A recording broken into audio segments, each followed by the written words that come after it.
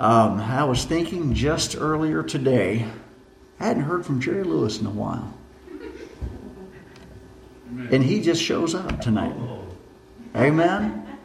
And I almost sent you a text. I said, I'm going to text Brother Lewis and see what's going on. And here he is. Amen. Well, I've asked Brother Lewis if he'll come and preach for us. And I don't know if he said he would or not, but I said, you're preaching. No, I'm kidding. I didn't do that. He did tell me he's willing to preach, and we appreciate it, brother.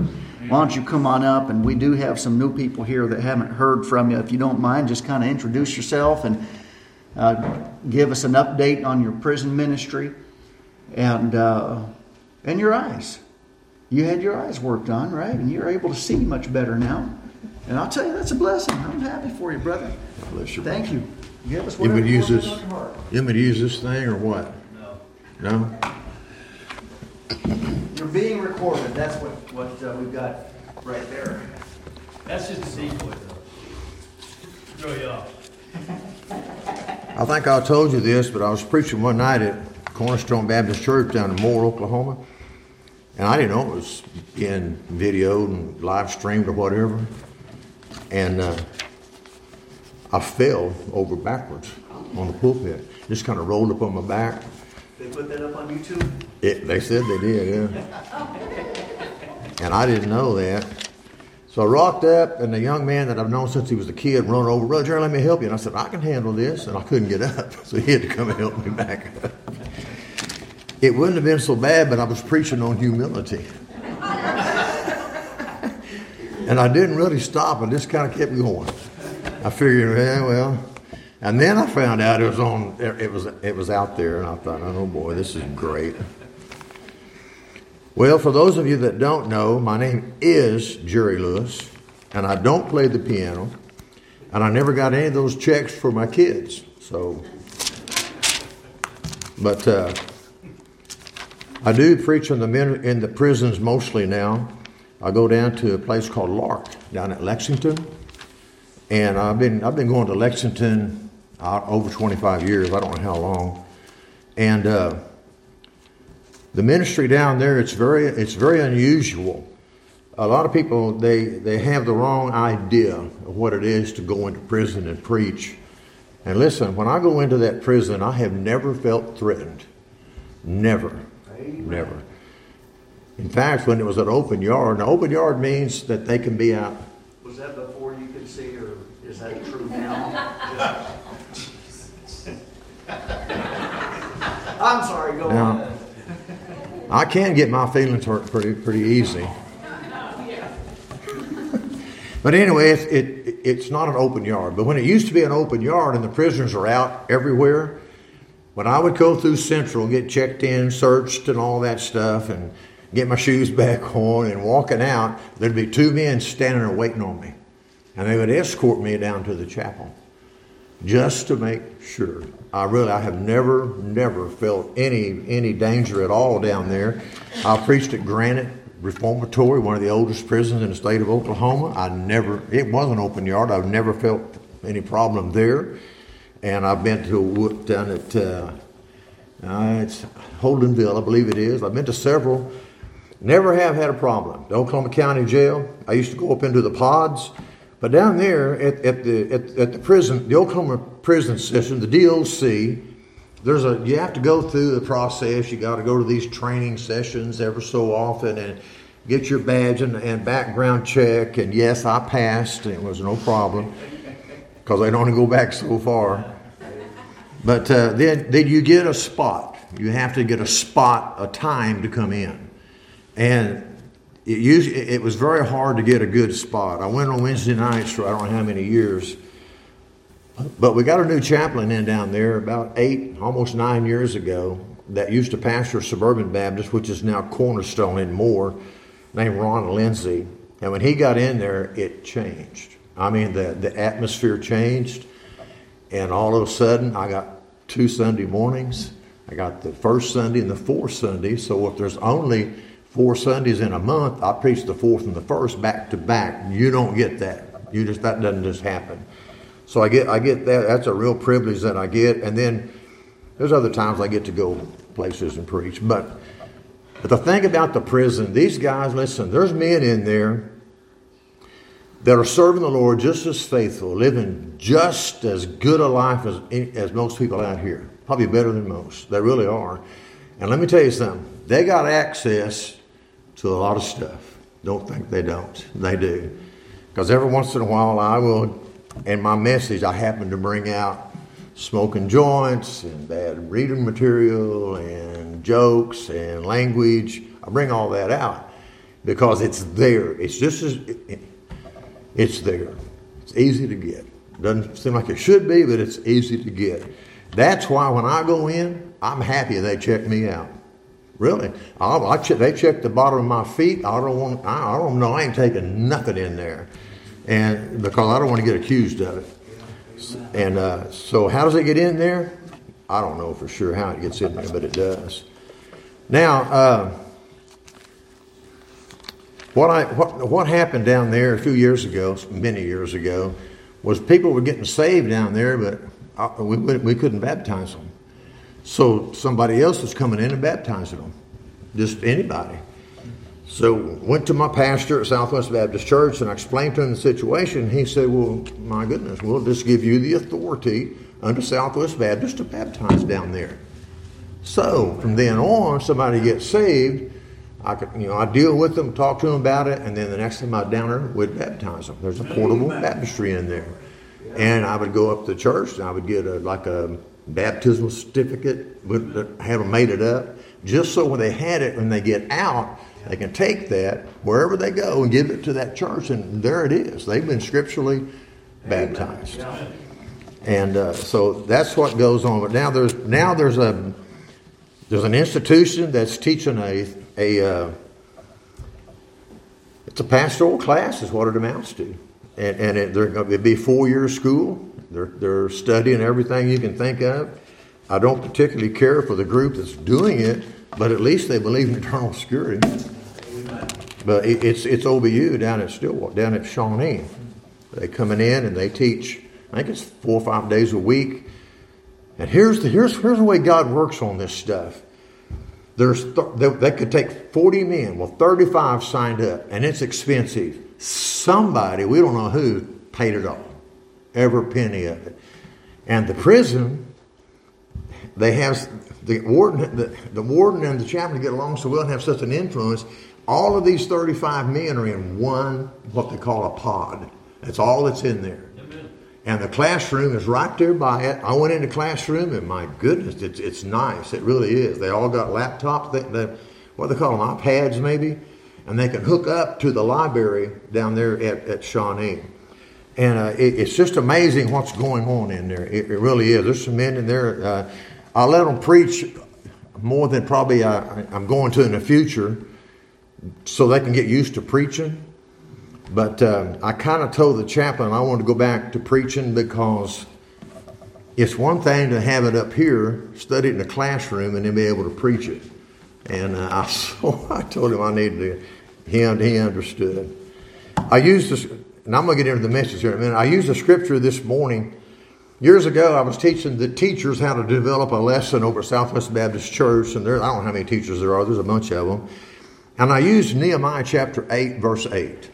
And I thought I could find it pretty easy, and I might be able to. Well, I just went right by it. But I'm going to read this scripture to you. And this is what I'm trying to get across to these new men down there that are studying the Word of God and future, maybe to be preachers. Now look what it says here. Now, let me read it to you. So they read in the book, in the law of God, distinctly. Distinctly. In other words, they clarified it. They clarified it. Then it says, and gave the sense. Why did they do that? And caused them, those out there, those that were with them, to understand the reading. Amen. And I went over that with a lot of these guys that are going to this Bible college because they're coming in there with stuff that they don't know for sure themselves, and they're throwing it out there. And I tried to get them to say, hey, look, if you can't clarify it, you're just causing confusion. You know, you can't do that. But anyway, that's just some of the things that's going on down there. It's good. It's really good. But there's always a drawback, but that's the way it is. It's a good ministry. It's a great ministry. I've never had a problem. I tell you what, I just soon preach service anywhere. I really would. Now, I know that may sound weird, but except here. Because your pastor is so good to me. You know what he did? He sent a picture of Jerry Lewis, the comedian, to one of your beloved church members and told him it was me. Your pastor did that. Huh? The under shepherd of this flock told one of your precious sheep that. And then I walk in the door and I get it. And then he asked me to preach, so I've got something to say. Now, I appreciate the opportunity, Pastor, I really do. And I know sometimes I stumble around on the prison ministry because I just, it's kind of hard to explain, but it's not like TV, let me tell you that. It's not like TV.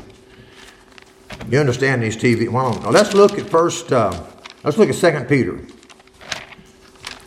2 Peter, and while I'm turning there, when you put a camera on someone, they're going to do something stupid. They're going to say something, you know what I mean, to make the show. That's what you get on TV. That doesn't go on down there more in the prisons I've ever been in. In 2 Peter chapter 3, now I brought a message similar to this. I looked through my notes, and then it was in 2015 down at Granite. I preached a message similar to this. And I'm bad at taking notes and marking dates and times, so I may have preached something similar to that here. But here's why this is on my mind. It seems to be that there's some Calvinism seeming to grow. It's seeming to surface in organization and churches and fellowships that you would never dreamed it was there. But it's coming strong. Now, Calvinism is what they believe is that there's an elect group that'll be saved. So why witness to anybody? If they're elect, they're predestined to be saved, and they're going to be saved. And that's just not scriptural. Right. That's right. They do believe in eternal security, though. Yeah. That's one good thing. Now,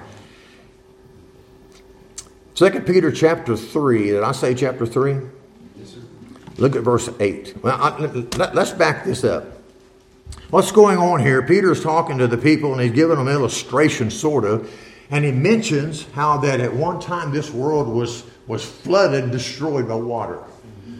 And he's using that scenario, how the people acted back then, how they didn't believe Noah. They didn't think it's never rained before. This guy's nuts. What's he doing building that box thing over there and there's no water around?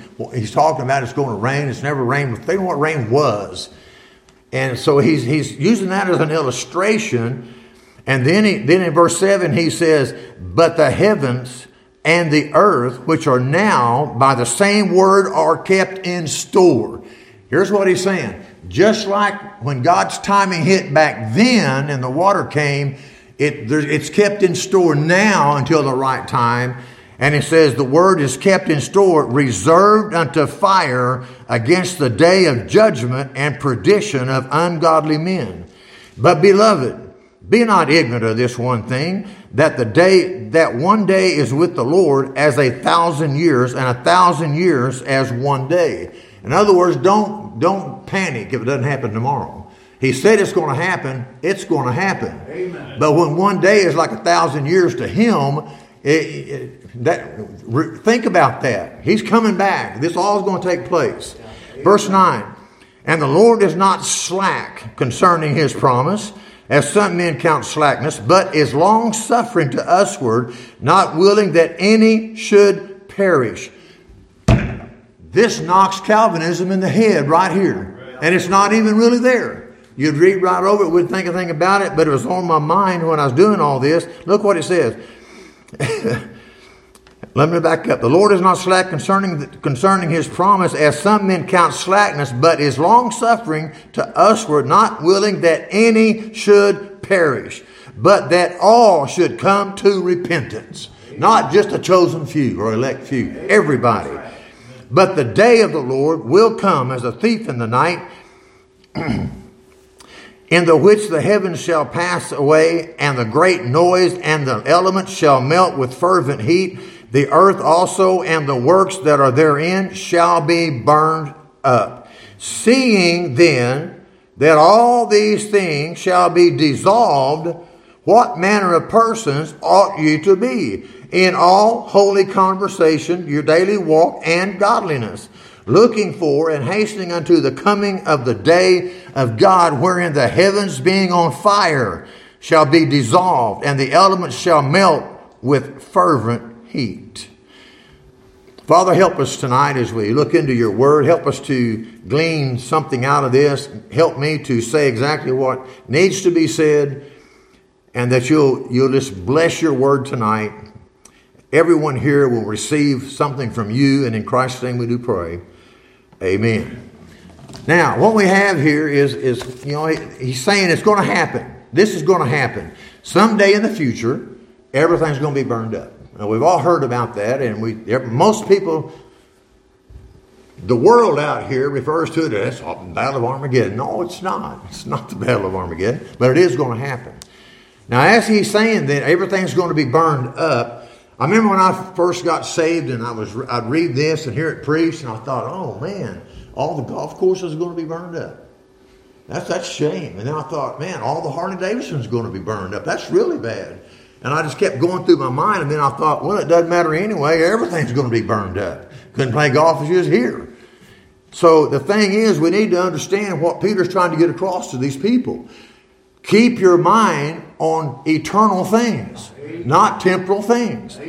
And he says, what man, knowing these things, seeing that all these things shall be dissolved, what manner of person ought you to be? What manner? So seeing that we know here tonight, we all know, okay, this is going to happen. Everything's going to be gone. Shopping malls are gone. The cars are gone. The houses are gone. The banks are gone. The mayors are gone. Everything's gone. And because of that, he says, then what manner of person ought you to be? So stop and think about that. What should we be doing? What should we be doing as a child of God? What should we be doing besides looking at temporal things? Well, we should be searching, examining, and looking for things with eternal consequences, eternal reward, eternal things that'll last for eternity. We got to get our mind on these things. Now, if they don't have an eternal value, then you can put all you want to in it now, but it's not going to last. It's not going to be there.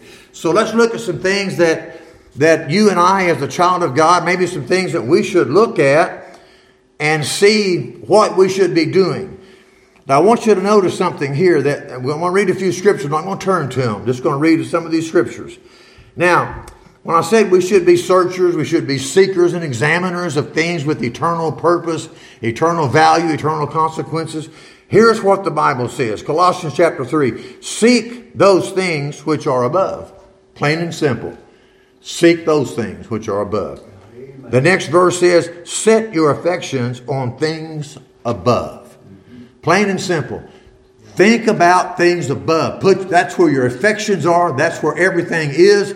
You're thinking, you're heavenly minded, so to speak. You're thinking of everything for God and God's glory, and you're laying it up in the future, a great retirement program. Now listen to this scripture. Jesus says this, where your treasure is, there will your heart be also. That's the truth. Where your treasure is, there your heart will be also. So when you think about this, the scriptures tell us to do this. Don't do that and do this. I want you to think about this. When I said search, God is a searcher. Jesus was a searcher, is a searcher. The Holy Spirit is a searcher. So if God the Father, God the Son, God the Holy Spirit are searchers, you and I need to be searchers. But what we search might be a little different than what they search. So with that in mind, let's think about this. Since we're looking for things eternal, eternal consequence, what about this? The human soul is an eternal existence. Every human soul will spend eternity somewhere. It's an eternal thing. It doesn't go away when people die. It doesn't go off into the spirit world. And it goes into a place that God has designated for saved people and lost people. So you and I, as a child of God, it seems to me like one of our priorities, searching for things with eternal purpose and eternal value, would be we would be searching for lost souls. Amen. We would be searching, turning over the rocks and looking for someone or anyone that we can help lead them or show them the Scriptures and teach them how to be saved. We should be searchers. We should be searchers. Amen. That's right. Well, God, this is another deal that kind of does away with your Calvinism. In Genesis chapter 3, we find God searching for who? Adam.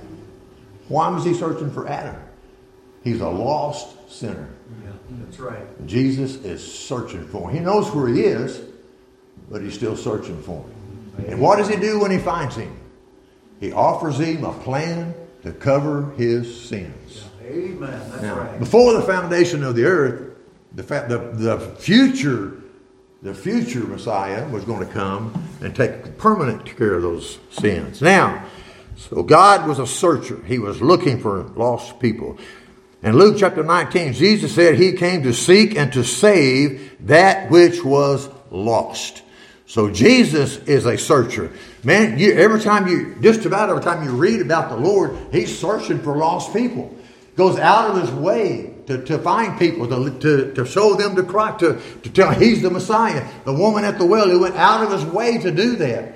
And other people say, what are you doing dealing with her? And he showed her that he's the Messiah. He educated her. The Holy Spirit illuminated her, and she got saved. Amen. Same way you and I got saved. So we find that Jesus is a searcher. He was always looking. Why is God a searcher? Why are they doing this? Because lost people don't seek after God. Romans chapter 3 tells us, I had a lot of trouble with that when I got saved. And I read that and I thought, that's not true. You know, I was a Bible scholar at that point. I've been saved a month or two. I thought, that ain't true. I was searching for God when I got saved. But then after I got a little bit of common sense, got some sense, read the word distinctly, I realized, no, he was searching me. Amen. He was searching me. He was pulling me. I wasn't doing nothing. I was just along for the ride. It was my decision to say yes or no. So Jesus says, if I be lifted up, I will draw all men unto me in John chapter 14. Did he say that? Yeah. Now how does he do that? The Holy Spirit of God draws people to the cross of Calvary. That's what he did to me. That's what he did to you. So the Holy Spirit is searching and drawing people to God and to Jesus Christ. But just because we have that going on, God doing the searching, Jesus doing the searching, and the Holy Spirit involved in all of this, we got to understand this. God uses mankind to do that kind of work. He uses mankind. Right. Now, I'm not going to read these scriptures over in Acts. Most of you know the story about Philip and the Ethiopian eunuch. Okay, here's Philip. He's over here and an angel comes to him and says, you get over to Gaza. So he went. He gets over to Gaza. Then the Spirit says, he saw this chariot up, and the Spirit says, go near to that chariot. Philip goes up there and he asked the man, he said, what are you reading? He said, understand what you're reading. He said, how can I understand it? I need somebody to make sense. Anyway, I better get off of that. So Philip did what? He got his theology book out and he started spouting off. No, he preached unto him Jesus. Amen. Jesus. Yeah. And guess what? He got saved. Yeah. He got saved. Now wait a minute. God used Philip to do that. The angel told him to go. The Holy Spirit said go up there. The angel could have done it faster and easier. But God chose a man to go present the scriptures to this Ethiopian man who had traveled a long distance and found nothing that satisfied that longing in his heart and his soul. Here's the thing about Philip. Philip, now I'm going to throw some stuff out here that you can say, well, you don't know that for sure. Well, let me ask you this. Do you think Philip was busy serving God at that point in his life? I believe he was. Do you think Philip was prepared to lead somebody to Christ? Amen. Do you think he was willing to go? Now, God knew all of this before he told him to go. He sends this messenger, this angel, and says, you go get that done. So Philip went and did exactly what he was told to do. But listen, Philip had to be ready to do it. He had to be prepared to do it. And he had to be willing to leave the comfort and go to this place that says it was in the desert. I don't know how deserty it was because there was water enough to get baptized. But here's Philip. He's following these instructions, and he had to have been ready. He had to have had the want to and the willingness to do whatever God asked him to do. And that's who God chooses to do his work. Amen. He chooses people that are busy serving him. Amen. Serving him. There was a man, his name is Stierwalt, Randy Stierwalt. He's a missionary in Kenya. He made a statement at a missions conference one time, and we know it's not true. He did too, but it's something that's on his heart. And he says, I hope I get to introduce all of those souls in Kenya to the Lord. Now he knows that's not going to happen, but that's in his heart. He sure wants to do that. Yeah. And I got to thinking about that. Well, do I have some souls that I get to introduce? Do I have some folks that I've led to the Lord that I would like to introduce to the Lord?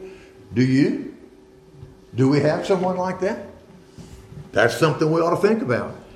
I mean, it's not going to happen. We're going to stand at the judgment seat of Christ and we're going to march through on our own, but it is something to think about, isn't it? So, we find that we as God's children need to be searchers for lost people, for lost souls, because they are eternal. Now, here's something we need to be aware of. And this will eliminate a lot of false doctrine. It'll eliminate a lot of heresy. And it'll keep us on the narrow path if we'll do it. And that is, we need to look or search for the truth. Search for the truth. Well, where is the truth? It's right here. Amen. It's right here. We don't need Phil, Dr. Phil. We don't need him. We don't need any of them people. Here's what we need right here. We need the Scriptures, and we need the Holy Spirit of God to illuminate it to us so that we can understand it. We need preachers and teachers that preach and teach to us so that we can understand it, so that we can apply it to our lives, and so we can be used of God in this Word. So we need to search the Scriptures. Listen to this scripture. Study to show thyself approved unto God, a workman that needeth not to be ashamed, rightly dividing the word of truth. Rightly dividing it. In other words, if we're rightly dividing this word, then Calvinism is gone. Right. Sprinkling is gone. That's right. Losing your salvation is gone. If we search these scriptures and study it out, we will find that it just makes sense. That if you're born into the family of God, that you're in the family of God, and you can't become unborn any more than you can become unborn now. Yeah, it's just common sense. If we just use some common sense. Now, so we need to rightly divide the Word of God. Listen to this. All Scripture is given by inspiration of God and is profitable for what? Doctrine, for reproof, for correction, for instruction in righteousness. That's what it's for. This Word of God will do everything in a child of God's life that we need to direct our life, to direct our path, to illuminate the way that God wants us to go, and illuminate the best way for us to go that's better for us, our family, and everybody involved. The Word of God will light that path if we'll stay in it and study it. Yeah. Amen. But we have to study it to show thyself approved. Now, well, that's for preachers. That's studying the Bible and getting all of that. Them preachers are supposed to do that. They are. You're right. But so are us's. What do you mean by that? Well, let me ask you something. Peter put it this way. As newborn babes desire the sincere milk of the Word. that you may grow thereby. Amen. That's right. Now, is he talking to preachers? No. No. What he's saying is, a child of God should desire the milk of the Word of God so we can grow spiritually. And after we drink that milk, and we desire that milk, we want that milk, before long we get to eat a steak and potatoes. But the milk is what we need to grow spiritually. And every once in a while we got to go back and get back into that milk and get back deep in that and say, okay, here's where I fouled up, and go right back again. Yeah. But it's in the Word of God. And Peter says, desire it. Desire it. Desire it so you can grow thereby.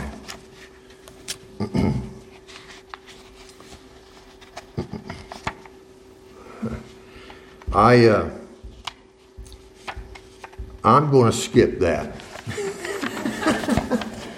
I'm going to skip that. I had your preacher's name, and I'm not going to do that. No, I'm just kidding. Now, we talked about the Word of God, studying the Word of God, getting involved in the Word of God, that we can grow spiritually stronger. Here's something else that the Word of God will do if we've got it. If we've got it, and we're out soul winning, we're talking to people about the Lord, and we present the gospel to them, whether you use the Romans road or whatever you use, when we present that to them and they don't want it, they refuse it, they say no, here's what a child of God does. You can lead a horse to water, but you can't make him drink. Is that right? No. I know a guy got kicked out of counseling out the county jail because he did that. Down to county jail. I thought that inmate was going to get him. And I didn't care if he did. No, so what do we do? Can we come back and talk to you again? Yeah, not really. Well, listen.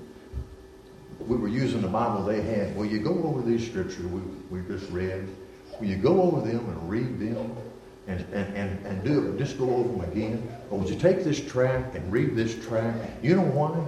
Because the Word of God is living. Amen. That's right. That Word of God, the Holy Spirit can take that seed you planted, and they read that scripture, and the Holy Spirit can witness to them in a way we can't. Yeah. And they might just get saved all by themselves, and we're not there shouting hallelujah. Yeah. Well, I don't believe anybody gets saved by themselves. I don't believe that. Well, then I ain't saved. Because I was all by myself when I got saved. Amen. A guy at work had been witnessing to me for over 2 weeks. Over 2 weeks. He'd been talking to me, scripture after scripture, over and over and over. And you don't know who I was back then, but I was a mess. One night at home, I realized I really don't believe in God. And that scared me. I really didn't believe in God. And about a week later, I was home all by myself. And the Holy Spirit was dealing with me. And I said, I believe in God. I believe in God. And I had a little green New Testament that I have no idea where it came from. I believe it was the Gideons back then. And I had read in that scripture about being saved. The guy at work had told me. So I said, then everything in that book is true. So all I got to do is ask Jesus to forgive me my sin and believe that He will and that He rose from the dead. And I can be saved. I got down on my knees and that's what happened. All by myself. Amen. Just me and the Lord and the Holy Spirit, and God the Father. Got to go to work the next day and tell the guy what happened. I didn't know how to explain it to him. He said, you got saved. That's what happened anyway. Amen. But that's what happened, folks. The Word of God is sharp and it's powerful and it can do things we can't do with the help of the Holy Spirit of God. Amen. Now, just like when Philip was going to that eunuch, did you notice that the Holy Spirit was involved in that? And he said, you go up there. He said, you go up there. And that's the way we ought to understand this. There's going to be times in our lives when there will be somebody put in our path that God has put them there specifically for us to witness to that individual. Them. You and them only. Do you remember the first time you witnessed somebody after you got saved? Were you scared to death and couldn't really say what you needed to say? I was scared to death. I walked all the way across that freight dock to a guy, and I walked in, and I said, bless you. I said, I need to talk to you about something. What is it? What is it? Because I knew, they looked at that hippie, and you're different now. And I said, I was going to talk to you about getting saved. And I didn't know what to tell him other than what happened to me. And I bet he was more confused than I was. But I felt, going back across the dock, I felt so good. I felt so good that I did what I know God wanted me to do. Amen. And folks, that's what we do. We don't get them saved. The Holy Spirit does that. Amen. That's Jesus' God and the Holy Spirit's job. We are to sow the seed. Sow the seed. So, we study the Word of God for that reason. Now, we also need to be searchers of ourselves. Searchers of ourselves. Number one, am I really saved? Am I really saved? Do I know for sure if I died tonight, I'd go to heaven? Do I know 100% sure? Do I know for sure I have been born again in the Spirit of God? Like Jesus said, you must be born again. You need to search that out. The Bible, there's many scriptures. I wrote a few down. Here's one of them. It says, examine yourself whether you be in the faith. How about this one? The Holy Spirit itself beareth witness with our spirit that we are the children of God. If there's something going on in your life, you're trying your best to live a Christian life, and you're going to church and you're doing all these things, but there's something just wrong, it could very well be that you're not a child of God. That you need to be born again into the family of God. You need to search yourself and make your calling and election sure in that matter. That you know you're saved. It says that over in 1 John. That you know that you're saved. Now, how about this one? Let a man examine himself. Let a man examine himself. There's not a person, and that goes for women too. That's mankind, okay? Yes, you're not getting off the hook, Rita. You're not going to do it. Here's the thing. And we're going to read that scripture here in a minute, but over in Psalms, David had a lot of problems. And David is going through, it's in Psalms 129, or 139. Let me turn over there. David is going through the process here, and he's searching himself.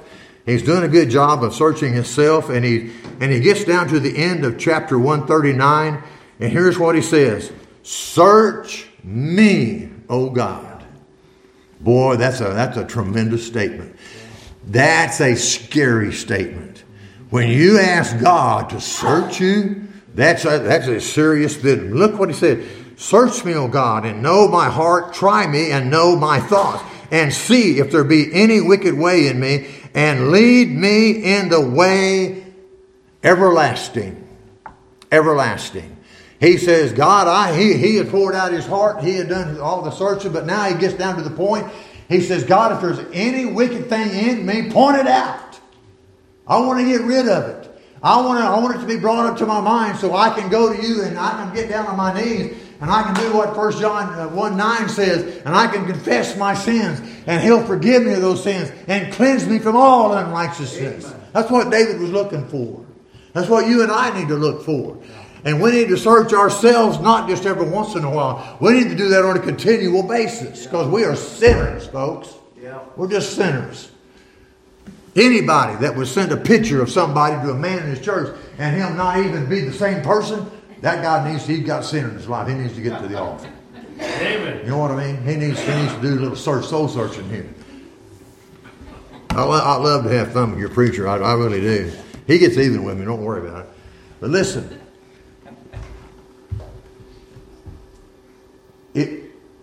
If this world, I'm going to cut to the chase here. The prisoners down there, they are really excited for the most part because they've got this divinity program going on. We've got another program going on, and they're bringing in 40 more. They're picking these inmates from all the different institutions, and they're bringing them into Lark, and they're going to have another pod just for this new group. And everybody's all excited down there, and they're saying, man, that we're going to turn this yard around. We're going to turn this yard upside down. And I said, guys, listen to me. When this new chapter came in here about 9 years ago, this yard has changed and turned around. But it's not because of one individual. It's God doing that. But here's the thing. Here's what I told these guys. There's a guy named, let me go ahead and do this. There's a preacher named Orr. I believe it's pronounced Orr, O-R-R. J. Edward Orr. He was an evangelist way back in the 30s, 40s, and 50s. He died in 87, I think. But he was involved in some of the great revivals back at that time, and he wrote 4 or 5 books on revivals that people say some of the best reading you'll ever get. He was preaching in New Zealand, and it got so, it caught on so fast and so furious. They had to start a midnight service to get the people in there. They couldn't get them all in there long enough. They started a midnight service. And here's what he said. Now, this is a man that wrote books about revival. He was an evangelist preaching over there. And here's what he said. What happened was the people that were away from God started getting right with God. They started cleaning their act up. And the fire started burning in them. And then the lost people saw that. They wanted some of it. They wanted to come around that. And they were out there witnessing to people, talking to people about the Lord. And that thing just kept going and going and going. But what kicked it off was Christians started getting right with God. Amen. That's what revival is. You know that, don't you? That's right. You can't revive something that's dead. That's right. That hasn't never been alive. Yeah. And here's what he said. He was talking to a young man years later over here in the United States, and this Bible college student talking to him. He said, "Can I talk to you after the lecture?" He said, "Okay." He asked him a bunch of questions, and then finally he said, "Preacher, can I ask you one final question?" "Okay." He says, "What can I do to bring revival except pray?" That's what this young Bible college student asked this man of God. And immediately, didn't even hesitate, he said, "Let it begin with you." Let it begin with you. Amen. And that young man said he never looked at revivals again like he had before. Let it begin with you. That's what was happening in New Zealand when that was going on. It was happening with individuals. And all of a sudden it catches on and people are getting saved. People are getting back right with God just over and over and over. Amen. Now, I want to read you a song. I'm going to try to read you a song. This same man, this Orr, he wrote this song. Now, he's a preacher. He's not a songwriter. So I don't know who put the music to it. Here's what it says. It's probably in the songbook. "Search me, O God, and know my heart today. Try me, O Savior. Know my thoughts, I pray. See if there be some wicked way in me. Cleanse me from every sin and set me free." Here's the 4th verse. "O Holy Ghost, revival." Let me get it where I can see it. "O Holy Ghost, O Holy Ghost, revival comes from thee. Send a revival, start the work in me." In me. "The word declares, thou wilt supply our need. For blessings now, O Lord, I humbly plead." That's called "Search Me, O God," written back in, I believe, 1936. That's the kind of stuff that this man understood what it took to have a revival. And that's for God's people to be revived themselves. You know, there's a lot of people in this world that claim to be Christians that are far, far from what God wants them to be. Far from it. There's a lot of people that have never been educated. They've never received the proper teaching. They've never received that.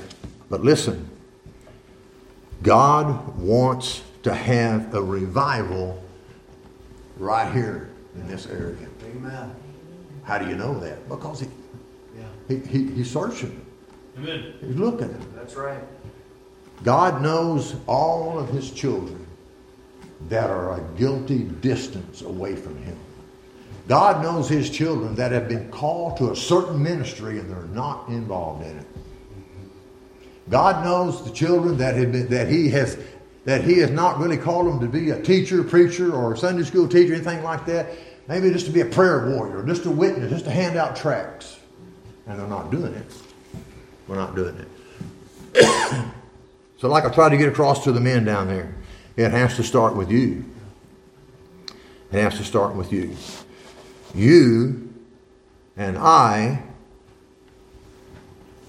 have to let our light shine in a way that it represents Christ, and lost people, whether they admit it or not, would sure like to know more about that. They'd sure like to have that. Amen. That's right. I had two men come to me that one of them I played golf with all the time on Sunday and every other time, gambled and all that. Another guy was just a friend of mine. One of them walked over where I worked, come up to me out where I was out putting a tractor trailer together. He said, Jerry, I'd give anything if I had what you got. If I had what you got. I'd give him the plan of salvation before. I give it to him again. And I said, Ray, it's free. You can have it. All you have to do is repent of your sins, ask Jesus to forgive you your sins, believe in your heart. He died lost. He died lost. Another good friend of mine, I grew up all through school with him. Sports, after school, after we graduated and all that. Went over to his house one night and he's laying on the couch with shingles. He's hurting. I witnessed to him. I went all through the plan of salvation. His wife's sitting in one chair. And after I go through about 30 minutes, and he looks at me and he said, Jerry, I'd give anything to have what you got. I said, Roy, I've laid it out, and here's how you can have this. You can have this. He died lost. He died lost. Isn't that a shame? Well, you didn't do it right. I might not have. But I tried. I tried. I did my best. Amen. The man who was sick on his couch, I'll just throw this out there. I was preaching a couple of Sundays later on Sunday morning, and we never announce it. Never. But one of the men at the church, one of the associates, goes over, knocks on his door and says, Jerry's preaching Sunday morning. You need to come hear him preach.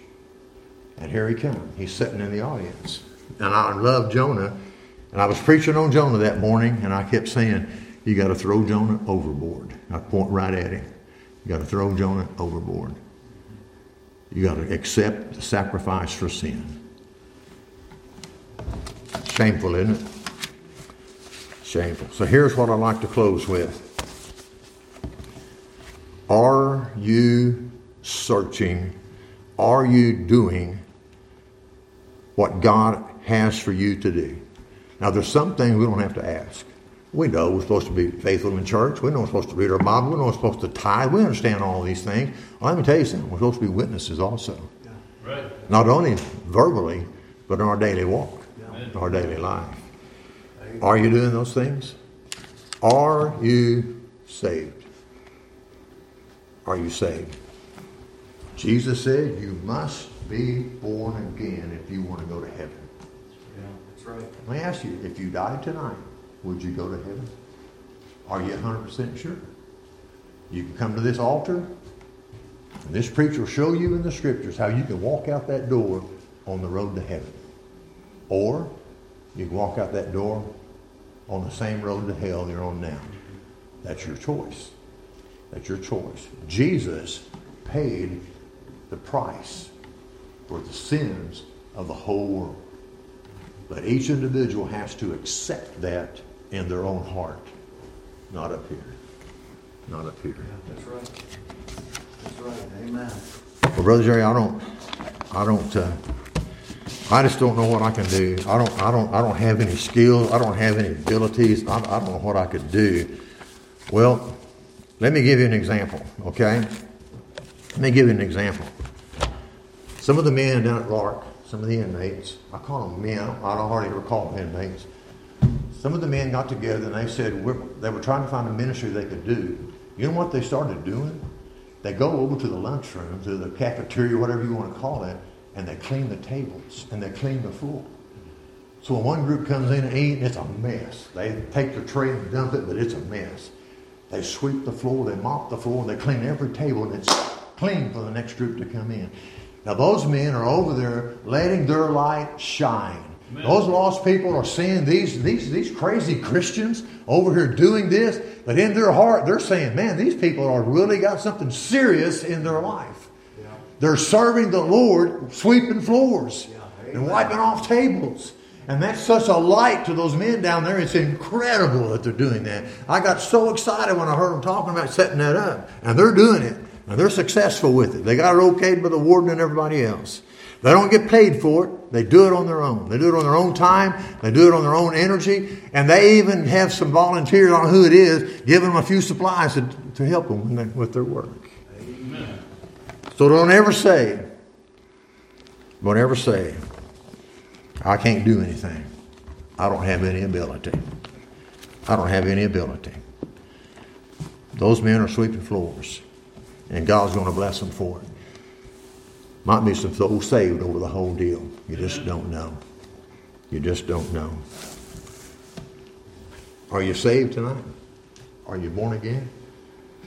When I was lost, I was reading that little green New Testament. And I had read about this lady that came up to Jesus when he was eating with some, I didn't know who they were back then, the Pharisees. And she stood behind him and she started crying. And she started washing his feet with her tears. And then she wiped them with the hair of her head. And then she anointed them with oil and she was kissing his feet. When I read that and I was lost, I thought, well, what in the world is, that lady's nuts. Can you imagine his feet walking around in sandals all the time like that? But when I got saved, God brought that scripture to my remembrance, and I knew how that lady felt. Yeah.